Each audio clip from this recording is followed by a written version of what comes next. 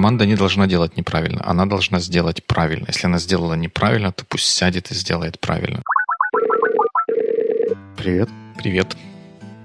Со второго раза лучше получилось. Да. И, наверное, может, потому что это второй выпуск нашего замечательного подкаста. В предыдущих сериях вы слышали про темы. Да, а в этой серии мы послушаем про цитаты. Казалось бы, к чему тут цитаты, но есть к чему. Но до этого нам нужно еще дойти. Вот ты в фоллоуапе написал про Executives Club Meeting and Themes. Это очень интересно. Ты приобщаешь экзекьютивов к темам? Да, у нас вчера была встреча в Executives Club. Это одно из подразделений SEO Club Ukraine. Они работают с разными chief officers средних и крупных бизнесов. И вообще тема была про планирование 2020 года, и мне довелось там проводить фасилитацию этой беседы. И где-то я вставил историю про наш эксперимент с темами. Ты знаешь, был очень позитивный отклик. Ко мне еще подошло пару людей, спросили, где об этом можно почитать. Я сказал, наверное, нигде. Можно послушать несколько подкастов. Но забавно, но после какого-то гуглинга я еще нашел тему, которая называется Lighthouse, которая чем-то похожа на темы в целом. Lighthouse это как маяк, да? То есть история, что ты тоже ставишь какой-то там себе vision и как-то к нему движешься без четких milestones. Это считается антикризисной техникой, когда работаешь в условиях большой неопределенности, высокой неопределенности, и ставить реалистично четкие задачи сложно, то пользуются этой штукой, и оказывается, у нашей истории с темами есть и, возможно, какой-то либо конкурент, либо обоснование, я еще не понял. Либо, может быть, дополнение. Угу. Здорово. Lighthouse. Мы добавим ссылку на это в описании. Но ты сказал, что можно только послушать подкаст, а ты сказал этим людям, что можно прийти к нам 25 января на замечательный ивент. Одно из правил клуба — не продавать свои сервисы, поэтому нет, я этого не говорил. Так ты мог бы продать мои сервисы. Это было бы неэтично. Камон. No sales means no sales. Окей, ну ты напишешь мне, да? Черкнешь именно тех людей, которые интересовались.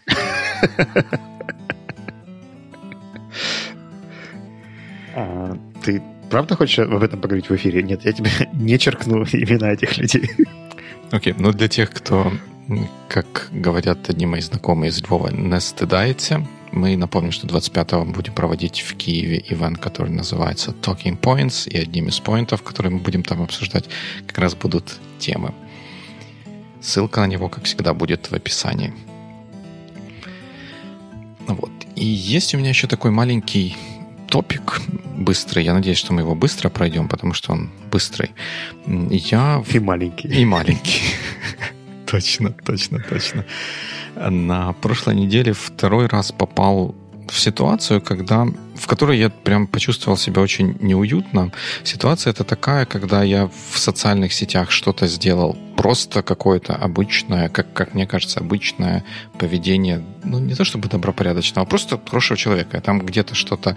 Однажды это было, когда там попросили расшарить какую-то штуку с чем-то в Инстаграме, и я это расшарил. А второй раз вот сейчас это было, когда я залайкал с наших друзей семьи какой-то пост с красивыми фотографиями про историю, как там чего-то у них было. И потом ко мне внезапно в личное сообщение приходит сообщение о том, что ага, ты вот там чего-то залайкал или чего-то зарепостил, это на самом деле челлендж, и теперь ты должен сделать вот это и вот это. Ну, я утрирую, вот это и вот это. Ну, как бы повторить то, что было сделано в посте. И я оба раза чувствовал себя как дурак, потому что я от чистого... Ну, понятно, что от чистого сердца и там ставить лайк это как бы несоизмеримо, но без каких-то мыслей, предубеждений, без подписывания каких-то бумаг я вот чего-то сделал, и внезапно оказываясь должен кому-то что-то, и я прям в этих ситуациях очень себя некомфортно почувствовал, и я не знаю, что заставляет людей вот таким вот заниматься. Попадал ты в такие ситуации когда-нибудь? несколько раз, но я их игнорировал всегда. Там обычно в более продуманных челленджах есть всегда какой-нибудь punishment, который можно выполнить, там, перечислить какому-нибудь фонду $15 и расслабиться. Тут это не то, чтобы это какой-то big deal, это да, без панишмента, там просто, ну, такой вот челлендж легкий, light челлендж, если можно сказать. Я очень просто себя неуютно чувствовал от того, что если бы я заранее знал как-то, ну, наверное, мне стоило внимательно прочитать, может быть, что там писалось, но как это чувствовал себя обманутым, что ли. Не знаю. Вот если вы сталкивались с такими или сами запускали подобные челленджи, расскажите там, зачем вы это делаете и какой эффект от этого ожидаете. Понятно, что это может быть где-то фан, но это может ранимых личностей типа меня поставить в неуютное положение. Но скажи мне, почему у нас в Notes фотография Питера Друкера? Ты решил написать книгу по менеджменту? Питер Друкер уже написал все нужные нам книги по менеджменту. Их уже все разобрали на цитаты, и поэтому эти цитаты гуляют по интернету. А как у нас появилась эта вот тема с цитатами? Она появилась из того, что в одном из чатиков, в котором я имею возможность, желание, нет, ни того, ни другого. В общем, в которых я состою, кто-то один запостил вот эту замечательную цитату вот в таком вот красивом графическом виде, где Питер вот так вот стоит. Для тех, кто на видео, смогут увидеть, как я сижу в позе Питера Друкера, цитата, которая говорит: «Нет ничего более бесполезного, чем эффективно делать то, что вообще делать не нужно». Питер Друкер. И кто-то запостил эту цитату, и все возрадовались и возликовали этой цитате, поставили кучу лайков и на том разошлись. А я сел и начал думать, а что же на самом деле значит эта цитата? И я уже вижу пустую комнату, в которой сидит Дима, и думаю, там рядом уборщики начинают убирать стаканчики. Да-да, а Дима стеклянным взглядом смотрит в стену. И сзади табличка «Не трогайте его», он думает о цитате Питера Друкера. И я вот начал о ней думать и о том, насколько она правильна, насколько она широко применимая, и я почему-то впал в разочарование от этого всего, потому что, на мой взгляд, эта цитата, как и многие другие цитаты, которыми нас забрасывают с разных сторон, они, часто вырваны из контекста, не имеют необходимого обоснования под собой и содержат неоправданные обобщения. Вот что ты думаешь вообще по поводу этой цитаты, что нет ничего более бесполезного, чем эффективно делать то, что делать вообще не нужно? Питер Друкер чем-то мне напоминает одного моего знакомого, который ведет подкаст Biweekly вместе с Вячеславом Брудинским, который время от времени тоже может сказать, что это же неэффективно. Зачем делать так, как неэффективно? Лучше делать эффективно. И все таки: о, да, конечно, мы соглашаемся, пожимаем друг другу руки и расходимся. На самом деле, как только разговор заходит про высокий уровень абстракции, как мы любим говорить, достаточно сложно говорить про универсальные истины, да, потому что почти на каждую фразу можно найти какой-нибудь экстремальный кейс, который ее опровергнет. И если это просто не факт, да, например, Дима Маленко записал 171 выпуск подкаста Biweekly с относительной успешностью, то всегда начнутся какие-то истории, где можно задать вопрос, предположить какой-нибудь другой кейс, пойти в какую-то другую сторону. Поэтому я поддался на твою провокацию и нашел еще 2 цитаты моих любимых деятелей Стивена Кови и Адизиса, которые тоже считаются гуру в тайм-менеджменте и просто менеджменте correspondently. И там же такая же история. То есть Стивен Кови говорит, что помните, знать и не сделать все равно, что не знать. Уметь и не делать все равно, что не уметь. Wait a second. Вот и нет. И я понимаю, я просто помню книгу. В книге у этого был смысл. То есть он подводил к навыку проактивности, если я не ошибаюсь. И это была всего лишь одна из мыслей, которая в цепочке мыслей должна была привести к тому, что хорошо бы делать, а не просто знать. И в контексте книги я с ним согласен. В контексте этой цитаты it doesn't make any sense. Но Одиссей перебил эту историю, потому что фраза «команда обсуждает проблему, пока не придет к консенсусу», подчеркиваю, консенсусу, а не компромиссу. Really? Там, а если возникает же сразу же вопрос, да, что если консенсус невозможен, да, если вот решение, которое удовлетворит консенсус, это же что? Это решение, которое удовлетворяет всех. Правильно? Типа win-win. Ну да, какой-то win-win. А если win-win невозможен, если кто-то все равно проиграет, и он... Значит, ты больше не команда, ты уволен. Все, я слабое звено, ты не готов к консенсусу. Да? Максимум, на что ты способен, это компромисс. Нам такие люди не нужны. Ну, и вот у меня, знаешь, здесь двоякое ощущение. С одной стороны, я понимаю, что в контексте книги, где это было написано, вполне возможно, следующие 3-4 предложения показывали просто важность консенсуса и так далее. И он, наверное, сравнивал его с компромиссными решениями, где люди просто пассивно уступают свои интересы, либо передавливают чьи-то интересы. Как здорово, когда команда может договориться и найти всех устраивающее решение. И это правда здорово. Но здесь два момента. Первое — это перевод на русский язык. А второе — это то, что мы смотрим на отдельную конкретную фразу. И мне здесь поэтому сложно критиковать господ Друкера, Кови и Одиссея. Тут, видишь, моя критика, она не конкретно к этим господам, потому что я почти уверен, что они, как умные люди, вот они такими цитатами не говорили, а эти цитаты откуда-то взяты, и в том месте, откуда эти взяты цитаты, как ты правильно сказал, есть 3-4 параграфа, которые объясняют границы применимости, условия, какие-то дополнительные определения того, что значит эффективность, что значит нужно, что не нужно, что бесполезно, что не бесполезно, что такое консенсус, проблема и компромисс. Но всего этого в этих цитатах нет, и мои вопросы к тем людям, которые их распространяют. Вот какую цель можно этим преследовать и чего можно... Ну, цель, какую можно преследовать, наверное, привлечение внимания, а вот чего этим можно добиться, кроме привлечения внимания. Давай предположим, что мы живем в мире с оптимистами, где люди уверены, что их аудитория читала и Друкера, и Кови, и Одиссея, и когда они шарят эту цитату, все, конечно, вспомнят: точно, это же 3 глава книги «7 навыков высокоэффективных людей». Или нет, это 5 глава идеального руководителя. Я помню, о чем там была речь. И все такие: точно. Но нет, так же не бывает. Все наверняка вспомнят книгу. Может быть, да, вот будут знать, что Питер Друкер известен своей книгой Effective Executive. Там Стивен Кови известен 7 навыками, Одиссей известен. Я помню концепцию про администратора, предпринимателя. Идеальный руководитель, да. То есть все вспомнят, что была такая книга. Она вроде как про нее говорят, она умная, раз цитата из этой книги.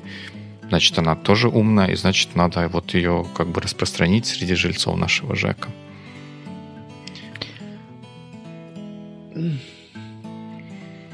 Ведь вот если взять вот эту цитату Друкера, она как бы в каком-то смысле она имеет смысл.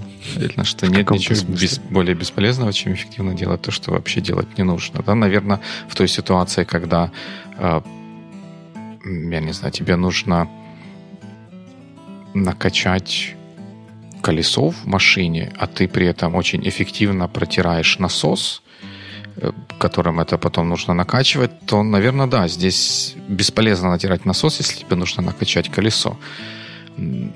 Но если это что-то другое, как вот мне приходит в голову история, я хотел, но не смог.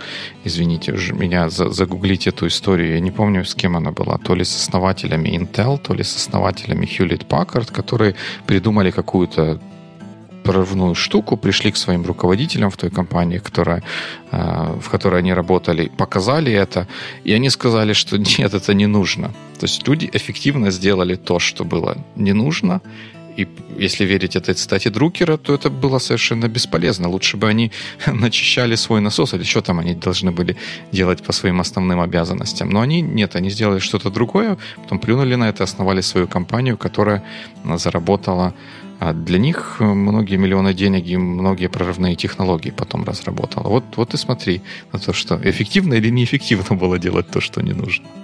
Ну, с другой стороны, Hewlett-Packard или Intel от этого явно ничего не получили. Для них это было очень бесполезно, потому что их сотрудники в рабочее время разработали какую-то штуку, а потом пошли и основали свою компанию. Да, но для сотрудников же это было бесполезно. Вот эти в Фейсбуке это для кого шарится? Для компании или для сотрудников? Ну смотри, Питер Друкер, он же консультант по менеджменту, поэтому он менеджерам и говорит, что вы смотрите, чтобы ваши сотрудники не делали бесполезных вещей. А вот тут я снова не соглашусь, потому что мы можем вспомнить, например, такую компанию, как Slack, которая сейчас там юникорн и вот это вот все, что мы любим, она на самом деле выросла из того, что какие-то люди пытались сделать какую-то новую игру мультиплеерную. У них там не очень что-то получалось, но зато получилось из чата, который они внутри себя создали для общения и обсуждения этой игры, они построили вот такую вот отдельную компанию. То есть по логике этой цитаты это тоже была бесполезная история. Даже для менеджера. Сложнее была история немножко, но да. Ну да, то есть если бы менеджер, который вот этим всем делом руководил, гонял бы за то, что они бесполезно занимаются развитием вот этого чата, то это и для менеджера было бы не очень.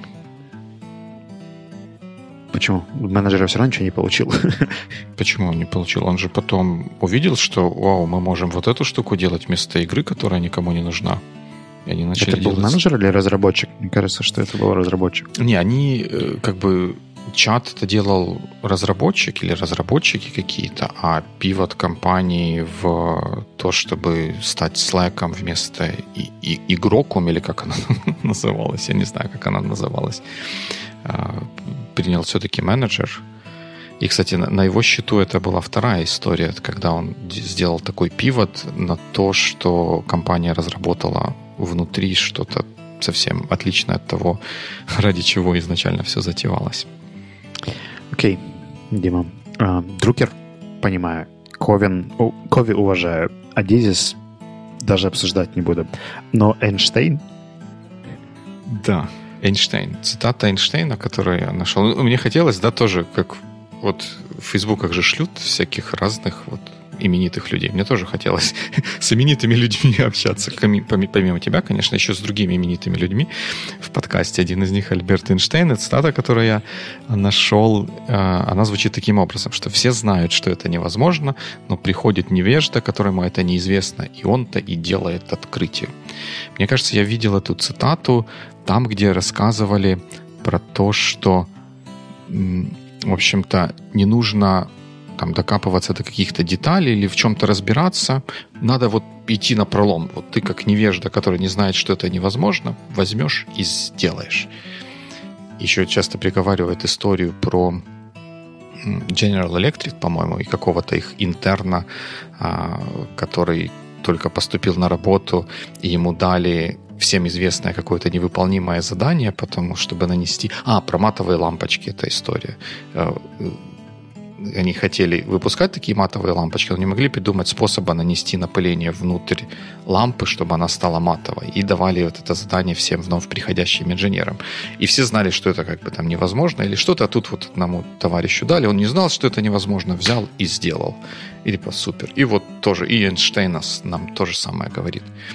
Я тут обратно не согласен. Не нужно быть невеждой. Нужно просто не бояться и верить в то, что возможно. А если чем больше ты знаешь, тем, да, сложнее бороться с этими всякими искушениями того, что это невозможно, но это не означает того, что нужно на все закрывать глаза и напролом пытаться, я не знаю, выводить собак, у которых нет хвостов, отрубая им хвосты. Сложно не согласиться, потому что я не знаю с чем. Если в предыдущих 3 кейсах я догадывался, что есть хотя бы книги, которые я могу прочитать, чтобы понять, откуда это идет, то я вот прямо сейчас загуглил эту цитату, и первая страница — это 40 гениальных цитат, Альберт Эйнштейн цитаты и так далее. В общем, практически нет контекста. И понять, откуда это... Из какой статьи, из какого источника это взялось, you never know. Еще, кстати, можно помянуть, наверное, цитату кого там, Владимира Ильича Ленина, что все, как там, что он говорил про цитаты в интернете, я уже не помню. Ленин про цитаты в интернете? Да, есть цитата у него такая, что все безоговорочно верят всем цитатам в интернете, или как-то так. Нет, ты не... Это я к тому, это я так, в общем, странно намекаю на то, что, вообще говоря, может, Эйнштейн, может, такого и не говорил, может, он говорил это как-то по-другому на том языке, которым он владел, немецким или английским, а на русский это уже вот так тоже коряво перевели, как и в случае с Одиссисом. Ну да. А поскольку это было в доинтернетную эпоху, мне кажется, очень будет сложно найти первоисточник, когда он это говорил. У меня был такой прикольный, по-моему, я уже не помню откуда, друг, но мы попали в один чатик англоязычный, и в какой-то момент, когда событие закончилось, ради которого создавался чатик начал заполняться просто цитатками, какими-то мемчиками. И все такие, там было, наверное, человек 300 во всей этой группе в Facebook, и кто-то туда что-то постит, все такие лайкают, да. Но был один джентльмен, который время от времени писал очень скромные комментарии там серии, на самом деле, это не этого автора. Вообще-то, эта цитата не полная, и там имелось в виду еще и вот это. И, знаешь, там всегда такой, среди сотен каких-то лайков и поддерживающих саппортив комментариев, этот один джентльмен всегда очень выделялся, и мне было очень близко то, как он подходил к этой истории. Но потом я вышел из группы, и я думаю, что... Респект этому джентльмену. Я уже хочу с ним познакомиться. Он, кстати, азиат. Я не помню, по-моему, то ли Филиппины, то ли что-то такое. В общем, такой очень exotic place. Ну, что видишь, однако не отменяет того, что во всех уголках мира есть люди, которые так с подозрением смотрят на эти цитаты. Потому что Стив Джобс говорил, если вы хотите провести остаток жизни, продавая газировку, или хотите изменить мир. Ну да, это знаменитая цитата Джобса, когда он убеждал Джона Скалли бросить Pepsi и присоединиться к Apple, чтобы как впоследствии оказалось ее развалить, чтобы потом Джобс обратно пришел ее спасать. И вот это тоже, мне кажется, цитата, которая вот так вот расходится. Ну, она, потому что она немножко звучная, да, такая вот, как бы это сравнивает продажу газировки и Apple, который вот мы сейчас знаем как самую дорогую компанию. Правильно же я говорю? Самая дорогая компания на текущий момент в мире. Ну, в общем, если это не так, вы можете проверить это где-то в Apple стоках на Apple телефоне, который можно купить с помощью Apple компьютера. Ну, другое дело в том, что вот как я вижу эту цитату, она такую расхожесть приобрела за свою звучность, а во-вторых, благодаря тому, что она она оправдалась, да, если бы эта цитата, если бы после этой цитаты после этого разговора, откуда вырванная цитата, Джон Скалли, он таки пришел в Apple, он его почти развалил. Если бы после этого оно все бы и умерло, мы бы этой цитаты никогда не знали и не слышали бы, скорее всего. Это вот такая цитата-синдром выжившего. Apple 961.3 billion US dollars, да? Самая дорогая. И ценность этой цитаты как раз в том, что Apple — это вот столько много $1 trillion или billion. Not trillions. Но они уже подкатывают. Подкатывают к trillion. Да. Поэтому тоже как бы приходить к кому-то и убеждать его, вот ссылаясь на то, что как Джобс убеждал Скалли присоединиться к компании или вообще что-то подобное делать, надо подумать. Надо посмотреть, что было после этого. Ну, знаешь, мне кажется, что все равно у цитат в правильном контексте есть определенный смысл. Например, если ты даже хотел делать цитаты из эпизодов какое-то время, у тебя было даже пара экспериментов, когда мы вырезали какие-то забавные... Я тебе по секрету скажу, никому не говори. Продолжаться эксперимент. Вот я к тому, что для людей, для которых это правда makes sense, потому что они знают, откуда это предложение и в каком контексте оно обсуждалось, это вполне может быть каким-то эмоциональным триггером что-то вспомнить.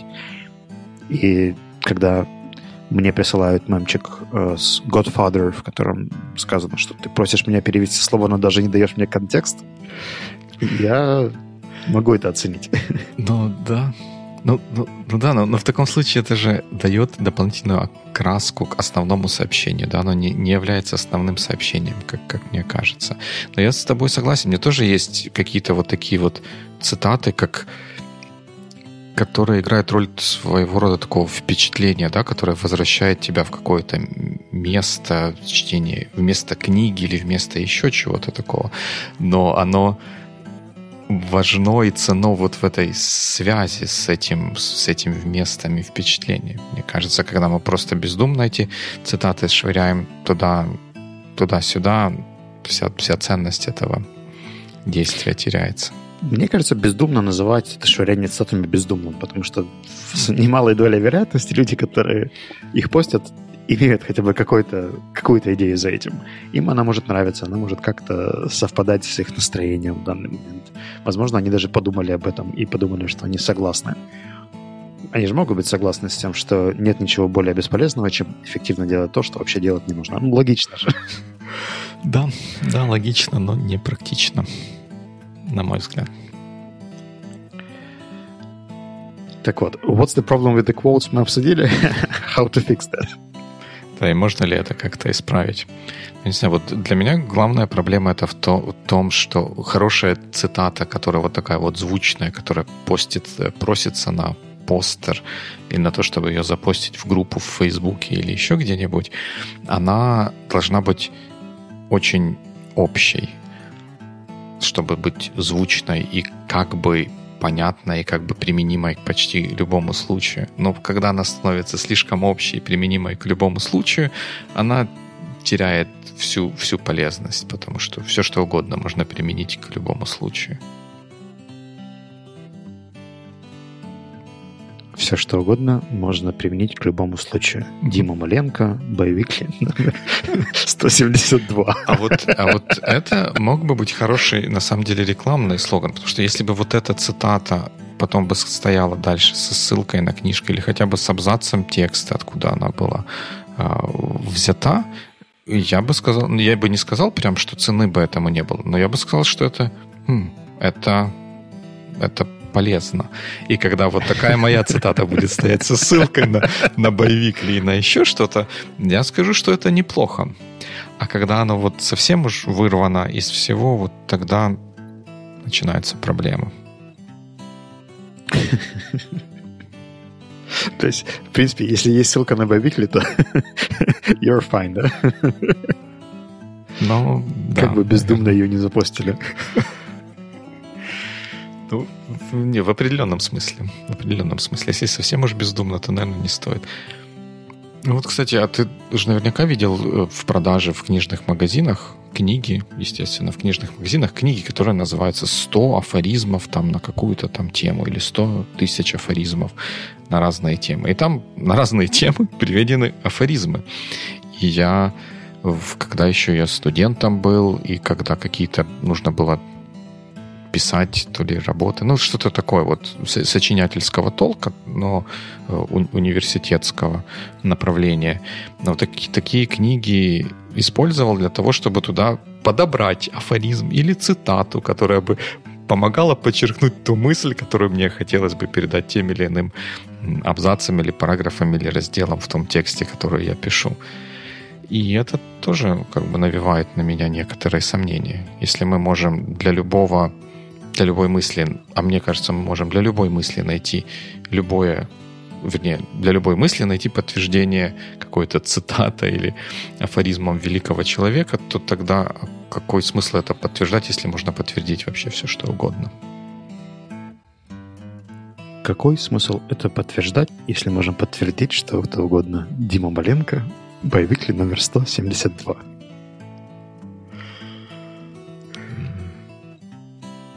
Хорошо, тогда я сейчас, чтобы я стал еще ученым-химиком, скажу, вода – это жидкость. Как тебе такой Илон Маск? Я не буду... Я с тобой теорему Вильштрасса отказывался обсуждать, а ты хочешь про химию? Ну, раз уж ты заговорил про теорему Вильштрасса... Нет, давай это все заканчивать, потому что я думаю, что цитаты хороши тем, что они напоминают нам про книги. Книги нужно читать. Вячеслав Рогицкий, Повикли номер 172. Супер. Good week. Good week.